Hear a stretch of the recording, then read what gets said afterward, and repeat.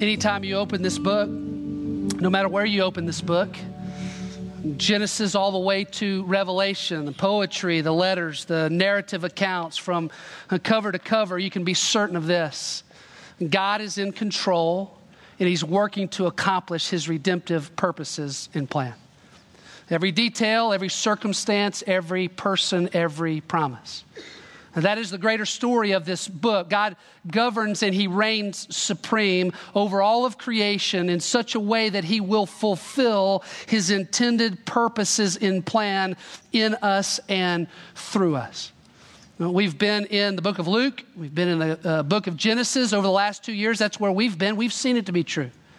In the creation account, in the fall, in the flood, in the nation of Israel, the leadership of the nation of Israel, and the people of the nation of Israel, the people in the wilderness. We saw that last week. In the incarnation of Jesus Christ, in the life of Christ, in the ministry of Jesus Christ, in the followership of Jesus Christ. And guess what? When we open it today, even in the betrayal of one of the 12 closest to him, even in his arrest by a brute mob in the Garden of Gethsemane, even in the darkest hour of Jesus Christ's life, it's still true. Jesus is in control, and he's working to accomplish his Father's plan. I want you to take your Bible out and open to Luke chapter 22. Luke 22 will be in verses 47 to 53. We're picking up where Lloyd left off, actually back in November. Took a break for Christmas and New Year's. Now we're back in, and Jesus Christ is singularly focused on the cross. He is headed for the cross. And in the narrative account where we pick it up, I want you to know that it's Thursday night, the week of his death. Jesus has just left the upper room where he had the Passover feast with his disciples, the Last Supper.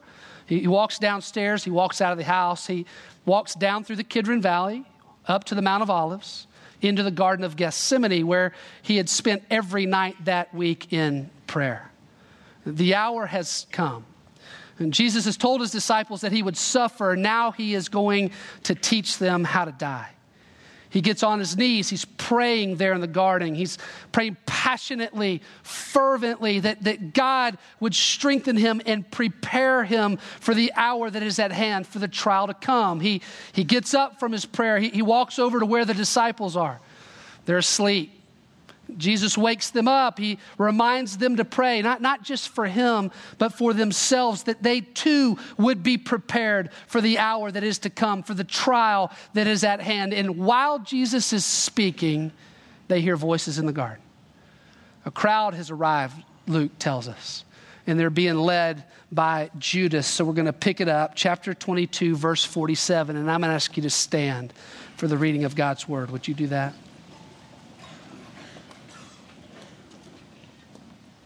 Ready? While he was still speaking, behold, a crowd came, and the one called Judas, one of the 12, was preceding them. And he approached Jesus to kiss him. But Jesus said to him, Judas, are you betraying the Son of Man with a kiss? When those who were around him saw what was going to happen, they said, Lord, shall we strike with the sword?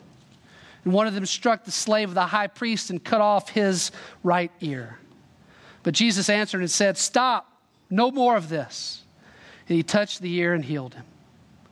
Jesus said to the chief priests and officers of the temple and elders who had come against him, have you come out with swords and clubs as you would against a robber? While I was with you daily in the temple, you did not lay hands on me, but this hour and the power of darkness are yours. Father, we pray that you'd add your blessing to the reading and the study of your word. Spirit, would you open our eyes to see it and the truth that lies in it? And Jesus, we pray that in this text, as we study it more deeply, we would look you square in the eyes. We'd see you face to face for what you did, for how you did it, and for how it applies to us today. In Jesus' name I pray, amen. You can take your seats. Obviously, this is the account of Judas's betrayal and Jesus' arrest. But what I find most captivating about the account is not so much what's done to Jesus by Judas in the crowd, not what's done to Jesus, but what is said and done by Jesus. You see, there's the news story that would go something like this. One of Jesus Christ's disciples, a man named Judas Iscariot, worked with the local authorities to apprehend and arrest Jesus. Jesus was found in the Garden of Gethsemane and taken into custody. There's the news story version of the account, and then there's the greater story. It's like Paul Harvey used to say, that then there's the rest of the story. And it's in Jesus' actions, specifically his words, that we see the rest of the story, that we see God's greater story. And this is a story that you do not want to miss. I'm going to look at it in 3 sections, 3 parts, 3 statements, 3 things that Jesus says in the text, in the passage. He asks one question, and he makes 2 statements. He speaks first to Judas, then he speaks to Peter, and then lastly, he speaks to the crowd. It's interesting here that other than a comment by one of the disciples, Jesus is the only one who speaks during his arrest. So we're going to look at what he has to say. Now, before we dive in, I want to say just one more thing about this passage. This is a dark night in the Garden of Gethsemane. It's heavy. It's weighty. It's sobering. We see it in Judas. We'll see it in Peter's reaction. We'll feel it with the crowd. I just want you to know that, because where we are in the text, that darkness, that heaviness is just going to hang over us all morning. It's not one of those passages where you're going to walk out of here in a few minutes all fired up about following Jesus Christ. Those are great mornings. This is not one of them.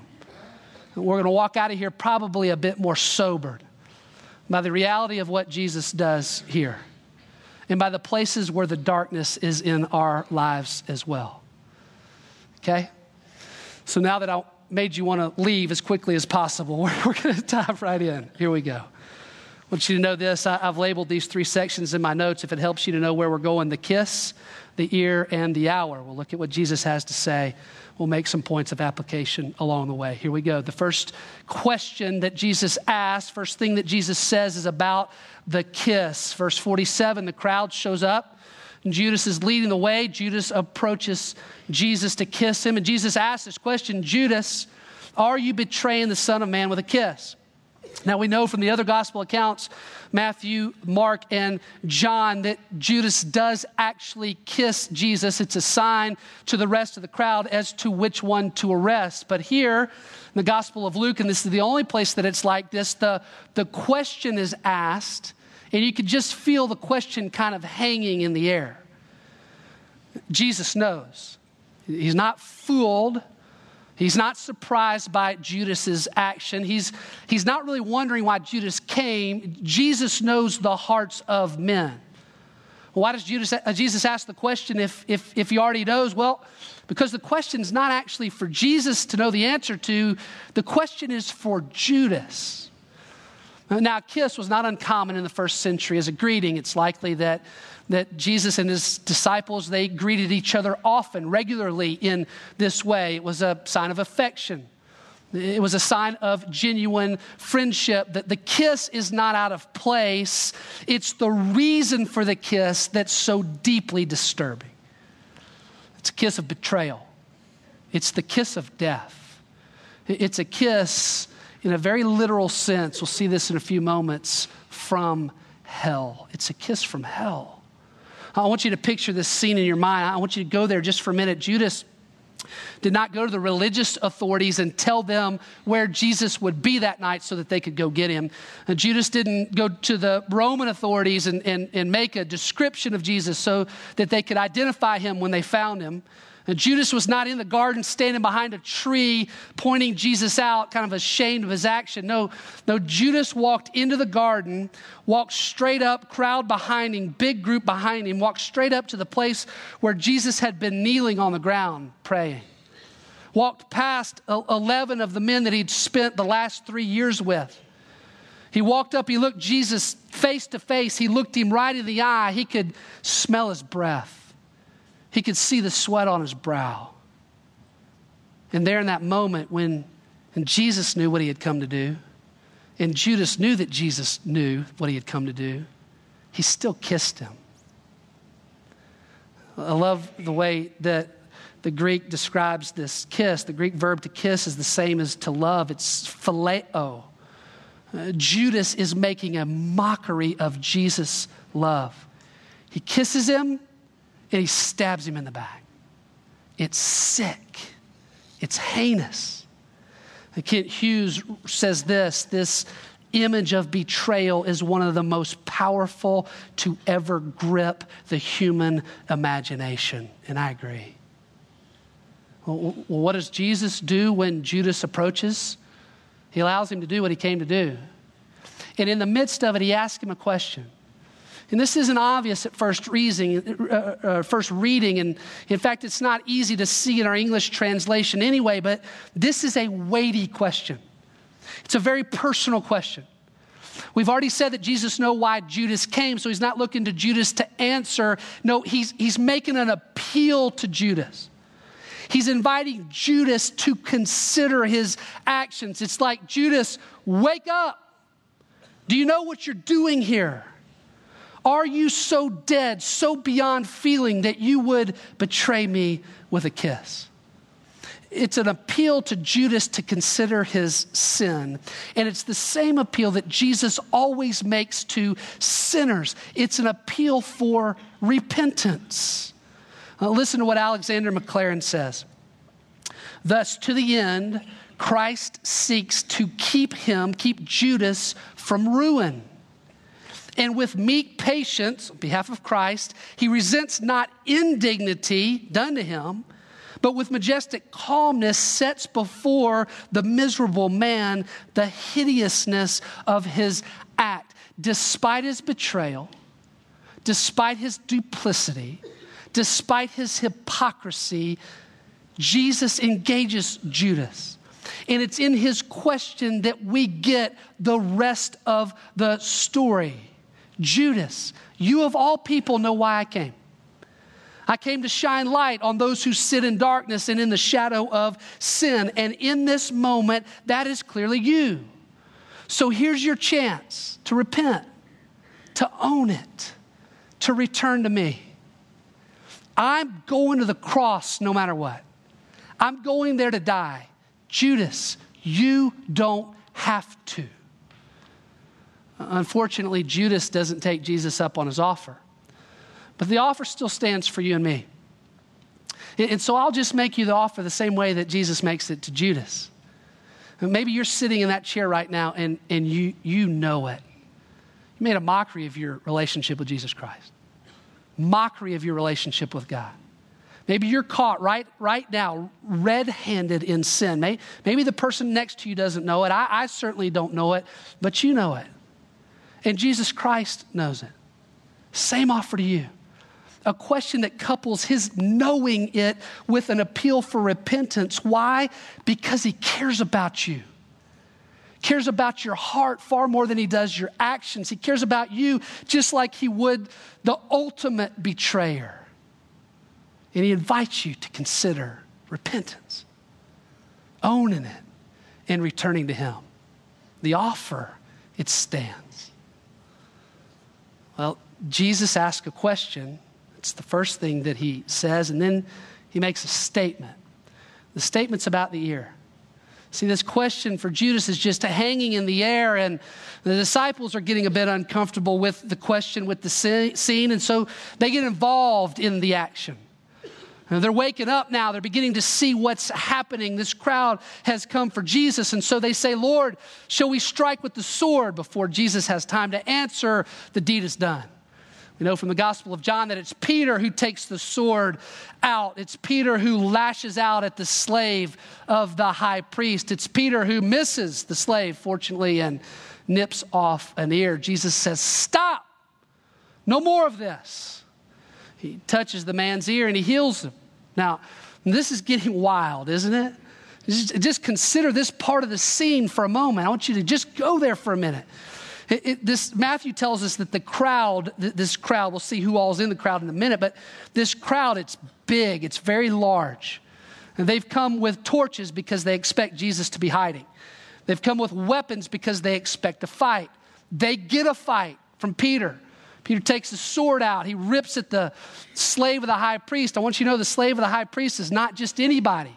It's the top cabinet official of the high priest of the 70-person Sanhedrin. This is about as high as it goes in terms of religious authority. You can imagine in this moment how many swords are in the air pointed right at Peter. Jesus opens his mouth, orders a ceasefire, and everybody obeys immediately. Now, you tracking with this? The criminal they've come to arrest, he says stop, and everyone stops. You tell me who's in control. See, Jesus then rebukes Peter and the disciples. Why? Because Peter's trying to take control. Jesus is not going to let that happen. Jesus trusted in the will of the Father. Peter did not. Peter was trying to take matters into his own hands. So John tells us, John 18:11, that Jesus says to Peter, put the sword away. The cup the Father has given me, I'm going to drink it. That's the rest of the story. Jesus is in control. Jesus sets his own arrest back on course. Do you see that? He's in control. He's walking toward and accomplishing the purposes of the Father. And he's willing to suffer unjustly in order to do it. Now, interesting note here, the healing was important for another reason. The crowd was about to spend all night looking for some legal basis to bring charges against Jesus. If the ear still is laying on the ground, then there's a charge against Jesus and his men. Jesus heals the man so that no charges can be brought against him, so that he'd be innocent in the eyes of the law. In fact, he argues just a little bit later with Pilate that my kingdom is not of this world. If it were, I would let my disciples fight. We don't fight. I came to heal and to save, not to fight for a kingdom in the physical world. Now, one more comment here in this section, just by way of application. Have you noticed how composed Jesus is? How calm he is, unshaken, seems prepared for the moment. Have you noticed how not composed the disciples are? Have you noticed this? Out of control. Like 1 minute they're sleeping, the next they're wielding swords. They say kill when Jesus says heal. They're totally unprepared for the moment. Well, I would just suggest that there's a reason for that. And I want us to go back just for a minute to verse 41, 42, and 43, and we'll see this reason for that. And Jesus is in the garden. He's withdrawn from the disciples to pray. He kneels down. He begins to pray, saying, verse 42, Father, if you are willing, remove this cup from me, yet not my will, but yours be done. Now an angel from heaven appeared to him, strengthening him. You may remember Lloyd talked about this back in November. He said that the word strengthening there is not just like inspired, go be strong. No, it literally is infusing strength within. It's putting strength in. It's an internal strengthening by God that only comes from prayer. And when Jesus gets up, he's ready. He's prepared for the trial that is at hand. The disciples, not so much. Why? Because they haven't been praying. Here's the point for you and me. In our lives, prayer is the same. It's not just for the trial to be taken away. Okay to pray for that. Jesus prayed for that, but it's not just for that. It is also preparation, strengthening to endure the trials that are coming. And if you are a follower of Jesus Christ, you can just expect it. Opposition, suffering, injustice, it will come. If it's not already here, it's coming. And sometimes God's plan is accomplished through the trial, not around it. Sometimes there's not any other way, and so we prepare not just for the way out, but for the strength to go through, okay? The last statement Jesus makes is about the hour. Here he is speaking to the crowd. In verse 52, we pick up Jesus' words. Just look there with me for a moment.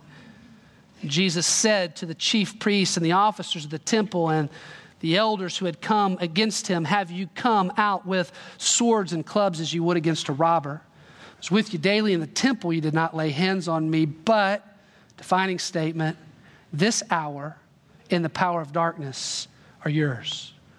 A couple of quick comments before we look at the statement. I want you to notice that the crowd here is made up of religious, political, and military leadership.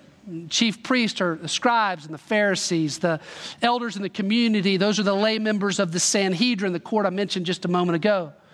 The captains are the captains of the temple police. And John tells us that there's a Roman cohort there, a group of Roman soldiers who are there as well. Everybody in authority is represented in the garden. That's the first thing that we notice. Second thing we notice is that the crowd treats Jesus like a criminal. Torches to find him in hiding, the weapons that they might have a fight, that he would expect he would fight back. Jesus calls them on it. You're treating me like a common criminal, like a robber, like a bandit. I've been in your temple every morning this week and all day. You could have engaged me there. You see, the irony here is that Jesus is not the lawbreaker. They are the lawbreakers. They've come in the secret of the night, outside the realm of justice, without charges to bear. Now, we know now that this takes place to fulfill the prophecy back in Isaiah 53, that Jesus actually just quoted in the upper room over the Passover meal to his disciples just a couple hours before, where he says this, that which is written, Isaiah 53, will be fulfilled in me. I will be numbered with the outlaws. I'll be numbered with the transgressors. And here is where he is. Now, it's this last phrase in verse 53 that is, as I mentioned, the defining statement. It's the statement that tells the rest of the story, the statement that tells God's greater story. And Jesus looks at the crowd and he gives them permission to do what they've come to do. The hour and the power of darkness are yours. And this is the place in the text where we can't escape the heaviness, the weightiness. The darkness that covers this text is most obvious right here. Why? Because the power of darkness is the power and the authority of Satan himself. There's lots of ways that we know this is true. Earlier in the chapter, the chief priests and the scribes were trying to figure out how they might put Jesus to death because they were afraid of the people. And the text says in verse 3 that Satan entered into Judas, that he then went to the chief priests and scribes to give them the way, offered to betray Jesus Christ. You see, Satan was at work in Judas. Satan was at work through the chief priests and scribes. In Ephesians 6 and in Colossians 1, we see the same language. When the darkness reigns, it's used in the exact same way to describe the power and authority of Satan. In Luke 4:13, Satan, after testing Jesus in the wilderness, he left him for a more opportune time. The moment of his death is that opportune time. This was it. Go all the way back to Genesis chapter 3. Adam and Eve, they sin in the garden. They choose independence. They choose to believe that there is a better way. They sin first time in the garden. In chapter 3, what does God say to them? He says this, because of your sin, and of course ours, Satan will be permitted to do his worst in this world. What is Satan's worst? It is, still Genesis 3, to bruise the heel of the seed of the woman. Who is the seed of the woman? Jesus Christ. Stop for just a minute. Bill, are you saying that it's God who permits Satan to do evil in this world? Yes, I am. You see, he allows it, he permits it when it serves to accomplish his greater purpose. Please hear me on this. God is not evil, ever. God is only and always good. Yet, here's a theological term, divine providence means that he is sovereign over all things. He governs and reigns supreme over all things, including an indirect, permissive kind of relationship with evil that will allow evil in a limited capacity, those cooperating with Satan, even Satan himself, to demonstrate his power and authority in this world when it serves to accomplish their greater purpose and plan. So, God allows Satan to bruise the heel of Jesus, to be arrested, to be tried, to be ultimately killed because Jesus does what? Jesus will do what? Genesis 3, here it is. He will crush the darkness. He will crush Satan's head. How? By dying. By paying the penalty of death for God's wrath for all of our sin, yours and mine.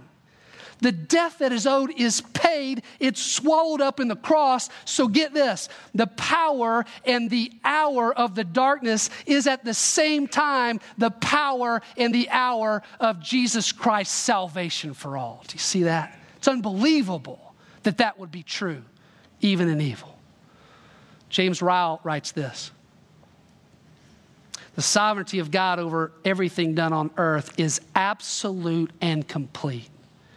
The hands of the wicked cannot stir one moment before God allows them to start, and cannot continue one moment after God has commanded them to stop. Our Lord's enemies could not take and kill him until the appointed hour had come. The cross accomplishes the exact opposite of what the darkness wishes. Why? Because Jesus Christ is in control. So what? I want to ask you this question. I want you to think about it for a moment. Where do you find yourself in the story? Which character do you most identify with? Here's another way to ask it. When life's circumstances, suffering, stuff, injustice, whatever, starts pressing in around you, who are you most like? Are you like Judas? It's like when stuff starts pressing in, it's just easy for you to turn on what you say you believe. Maybe it's obvious, like Judas' betrayal. Maybe it's not quite so obvious. It's more subtle. You work hard to disguise your sin. Maybe that's what's true about you. It's like your gestures of affection toward God, they just lack authenticity. They're not authentic. Maybe that's where you are this morning, like Judas. Or maybe you're like Peter. Peter, just unprepared for the circumstances, for the trial that came. So because you're unprepared, you react. Maybe you panic, maybe you lash out. Maybe you just try to take control. But you're surprised by the circumstance. You're not prepared for them. And so you're more like Peter when push comes to shove. Or maybe you're like the crowd. Fear is the motivation of the crowd. Earlier in Luke 22, it says chief priests and scribes, they looking for a place in secret to find Jesus and take him to try him because they were afraid of the people. Maybe you're afraid of what it looks like to follow Jesus Christ. Afraid of suffering or the cost. Maybe you're afraid of what people will really think. Some people will really think if you really and truly sell out for Jesus Christ. Maybe it's that fear that paralyzes you in some way, or maybe it's that fear that makes you just want to step over with the larger crowd that are standing against them as opposed to standing over here by yourself for him. I'll tell you who it is for me. More often than not, I'm like Peter. It's like justice, suffering, consequences, circumstances, they always surprise me. I've been around this for a while, still surprises me. So I react to it. I'm not prepared for it. I was with one of my daughters 2 nights ago, and we were having a conversation. I was so surprised by her response, her reaction, that I reacted. Gosh, did it again. Reacted. Wasn't prepared. Wasn't walking with some calmness, some confidence in Christ. I just wasn't prepared. So my place of repentance is simply that, to own the places where I react. A place of obedience is simply to engage different in my own prayer life. I'm exposed in my prayer life. What is it for you? Who do you most identify with in the garden? I want you to take a minute just to consider that and ask the Spirit of God to show you what it looks like to own it and to return to Him. Would you take a minute to answer that question? Everybody do this.